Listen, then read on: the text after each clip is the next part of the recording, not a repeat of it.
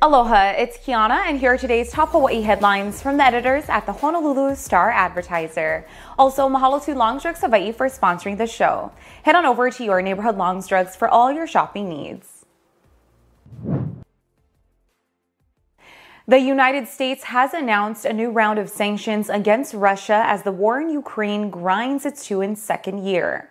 Some 250 Russian businesses, banks, manufacturers, and people are targeted by the sweeping sanctions. The action is being taken in coordination with a group of 7 allies. Meanwhile, the State and Commerce Departments and the Office of the U.S. Trade Representative also plan to increase pressure on Russia. Among the steps are visa restrictions on certain members of the Russian military, an increase in tariffs on Russian products, and export restrictions. Nearly 90 Russian and third country companies will be added to a list of identified sanctions evaders. Russia has been able to weather the West's sanctions by leaning on oil and other energy exports, but its economy is expected to weaken this year.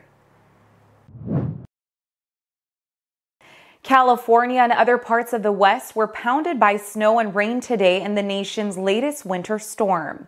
The dangerous storm is expected to last through Saturday in California and prompted blizzard warnings in the Sierra Nevada and Southern California mountain ranges. Avalanche warnings were posted in some areas, and a tornado warning was issued for parts of Santa Barbara County. The wintry weather is being felt in other areas of the country, where major roads and schools are closed. More than 300 flights were canceled and over 4,000 were delayed as of this morning. The storms have caused power outages at nearly 1 million homes and businesses from coast to coast. Michigan was hit the hardest with more than 820,000 customers in the dark at one point. That number was down to under 700,000 today. 2 people are dead after a fire tore through their home in Makiki Thursday afternoon. 10 Honolulu Fire Department units carrying 39 firefighters responded to the blaze at 954 Spencer Street shortly before 1 o'clock when they arrived. The 2-story residence was already engulfed in flames. Battling the fire from Spencer and Prospect Streets, crews brought the blaze under control at 104 and extinguished it at 140. Firefighters found the body of a man just outside the home under the building's exterior staircase, while a woman was found dead in a bedroom on the ground floor. Authorities said they believe both were in their 60s or 70s. A neighbor said the couple hoarded cardboard and were regular smokers. The cause of the fire has not yet been determined. A moped rider was critically injured after he was hit by 2 vehicles in Mililani. Police said the crash occurred on Kamehameha Highway near Lenikuhana Avenue shortly after 7:10 Thursday night. A man was riding a moped southbound on the highway when he was rear-ended by a 32-year-old motorist about 3/4 of a mile from Lenikuhana Avenue.